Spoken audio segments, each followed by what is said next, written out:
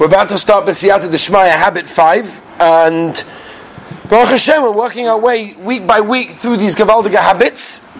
And as I said a few times, I'm hoping that we've internalized the previous 4, which are important. So last week's habit was what Stephen Covey calls win-win, which we explained was extremely hard to do. It was a method of working on relationships. And now what we're going to do this week is work to create the culture of win-win. In other words, if we want to create a win-win situation, how do we do that? How is it possible on a practical level? It's a very practical habit this week. Habit number 5, Stephen Covey calls seek to understand, then be understood. Probably one of the hardest habits, but probably one of the most critical for any relationship. And when we say any relationship, we refer to marriage, we refer to roommates, we refer to parents, siblings, children, workmates, and anything in between. Now, anytime you have a relationship, and as we mentioned, we have relationships all the time. We interact with people at all stages of our day. We communicate at different times on different levels. But the question is like this. When we listen to someone, do we do so on our own perspective, or are we trying to listen to someone else's perspective? It's very interesting because we spend many years of our lives learning how to read, how to write, and how even to speak. But how much time do we spend on learning how to listen? Which is the most fundamental idea, as we'll see. And as Stephen Covey writes, most of us typically seek first to be understood. Whereas this habit again is seek to understand, then be understood. Now most people do not listen. And you'll notice this, right? Maybe sometimes we don't notice this. The Gemara tells us, Milsa de Rama de Inish Lavadaite, that think about something, it just doesn't come to mind. So most of us will realize this is very true if we actually put our mind to it.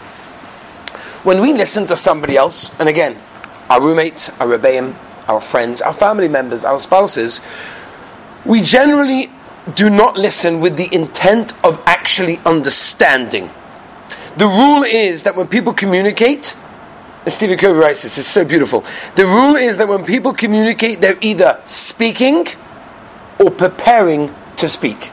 That's just what it is, right? And it's just such an interesting thing. You ever experienced this? That you're listening to someone, and as you're listening, you're already trying to figure out what your answer is? You're not even listening to them. You're just waiting for them to stop, or just be polite enough that they take a breath, and then you just, you dive in there.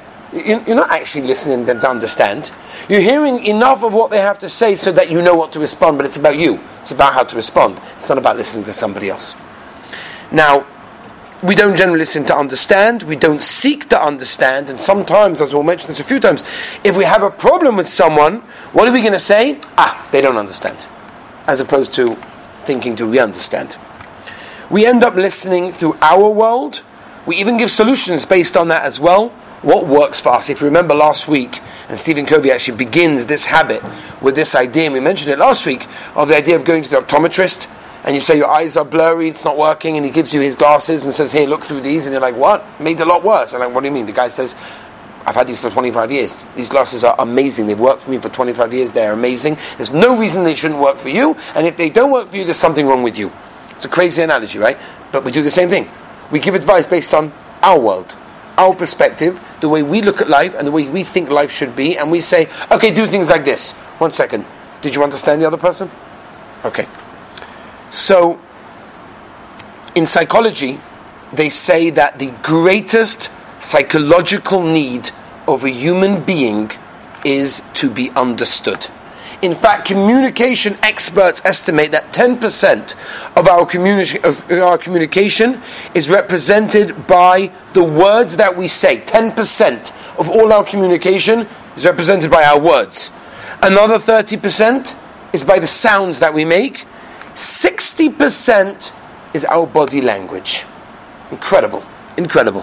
So, if you're talking to somebody else and that person that you're talking to does not feel understood, they become defensive and they feel like they're being judged. And people have good antennas, they pick up the vibes. So if they feel they're not being understood, yes, you're listening, the words are going to the ears, but at the end of the day, they feel like you're judging them. And when the moment they feel judged, they be defensive. And we all do the same thing.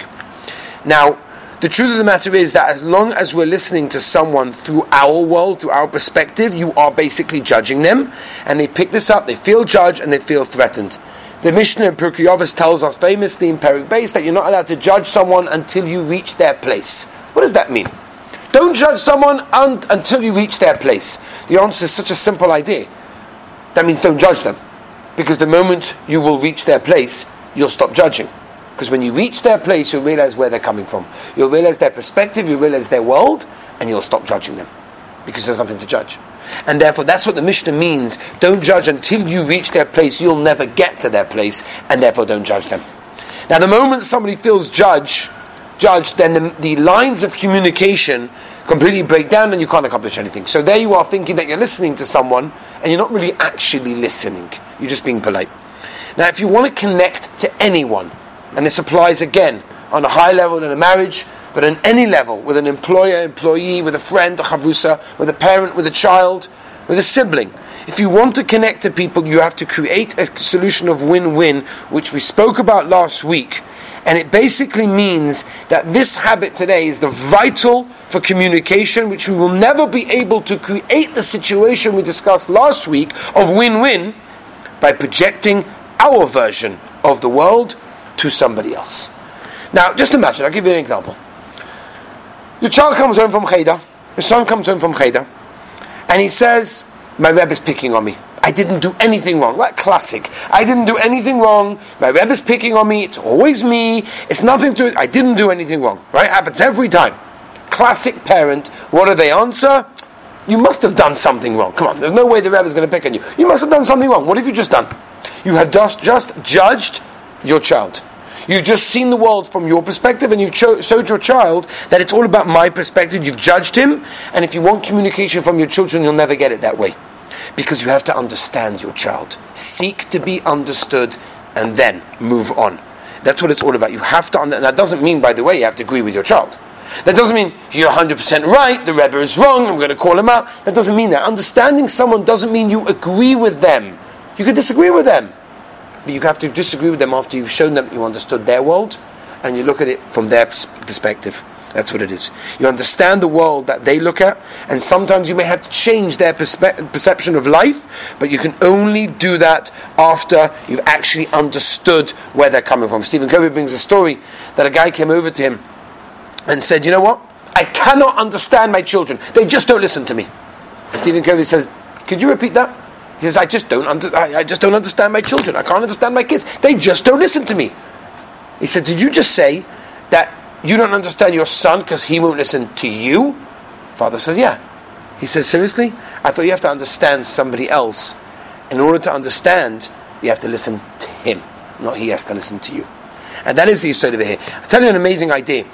The human being, Chazal describe as a medaber. Right? Unclus tells us that Parshas Bereishis, the whole side of a human being that makes us different to an animal is we are a medaber. We know how to speak, hopefully intellectually, but we know how to speak. That sets us apart from an animal. There's a Mishnah in Pirkei Avos. The Mishnah in Pirkei Avos says a very interesting thing. The Mishnah says, amongst many things, that they looked in the world to find things, and the only thing that they found, they couldn't find anything better than shtika, silence. Now that's very interesting. If we are described as a medaber, and what sets us apart from an animal is a medaber, we are a speaker, we speak. So why does the Mishnah tell us that the greatest thing is silence? See, it doesn't really go together.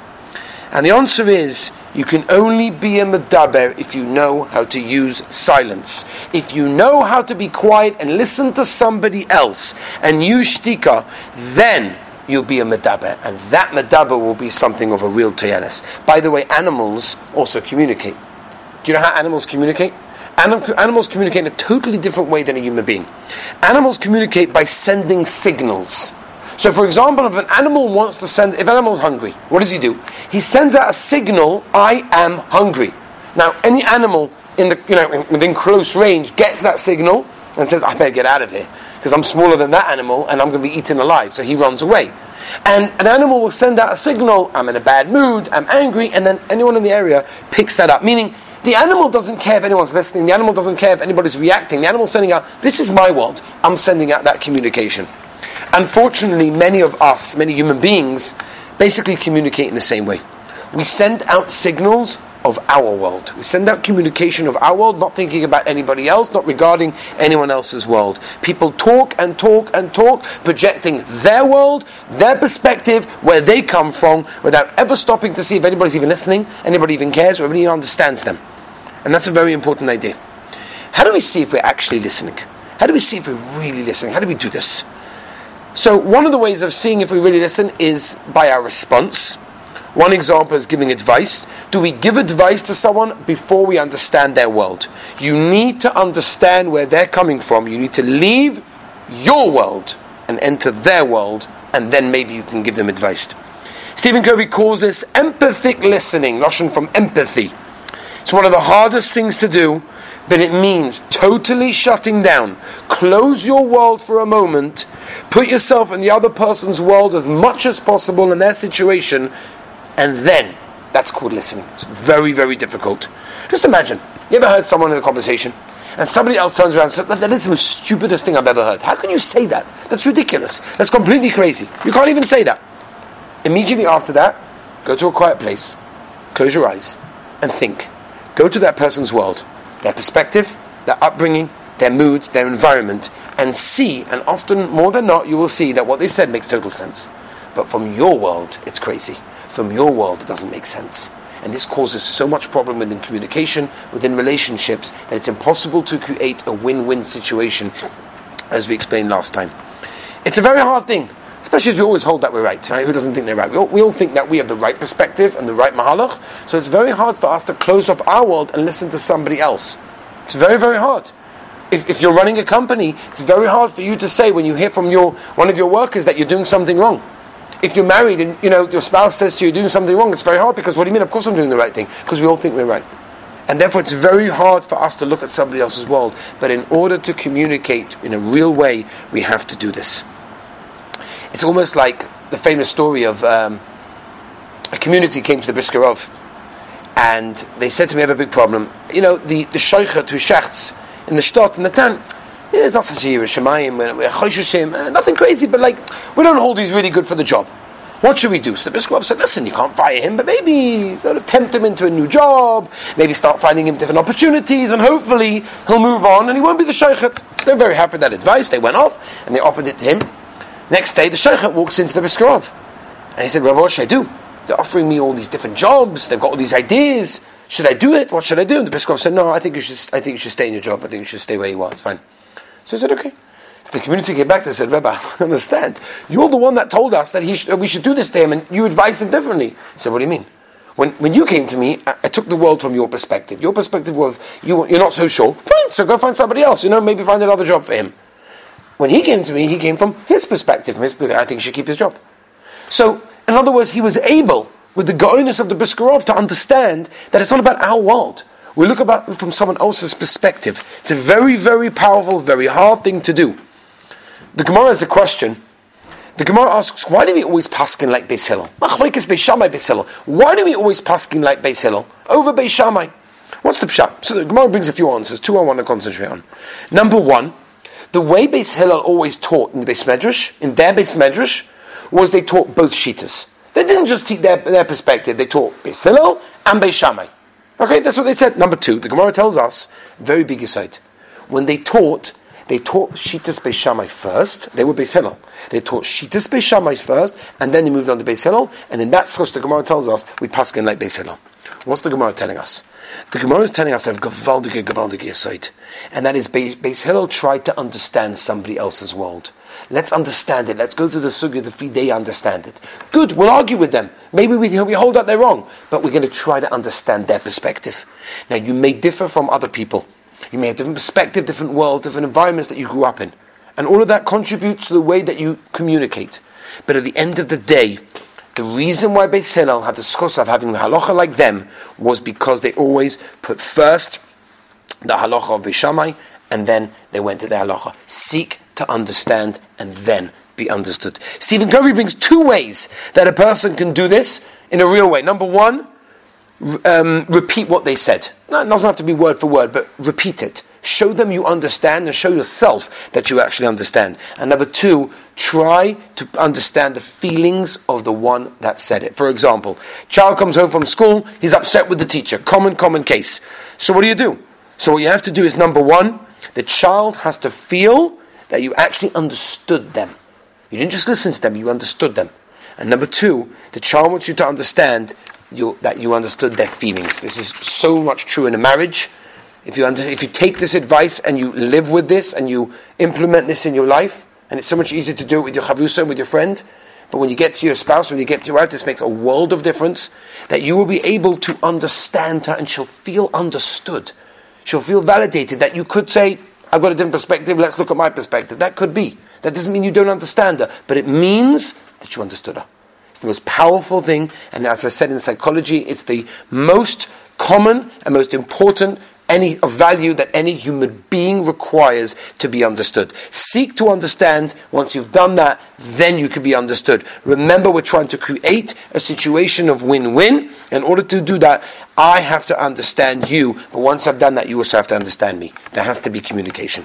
These are hard things. They're not easy. It's very easy for us, by the way, to sit here on a Tuesday night and discuss them in a very theoretical way. It sounds beautiful, very flowery, sounds nice, but to put them into practice is very, very difficult. In fact, Stephen Covey's son writes that his father, Stephen Covey, struggled with this habit more than any of the other habits. And he said why. He quoted his father, and his father said, "It's so hard to listen when you know that you're right." And it's so true. It's so true. We know that we're right. Our perspective has to be right. So how can we listen to somebody else? But we have to seek to understand and then be understood. Now what we have to do and take it from here, once we've hopefully graduated this habit, we have to then take it to the next level, and that is actually, once we've understood people, to create the solutions that will be able to fix all of the issues that come up on a daily basis, which Mitzvah Hashem will continue next week. Have a wonderful week.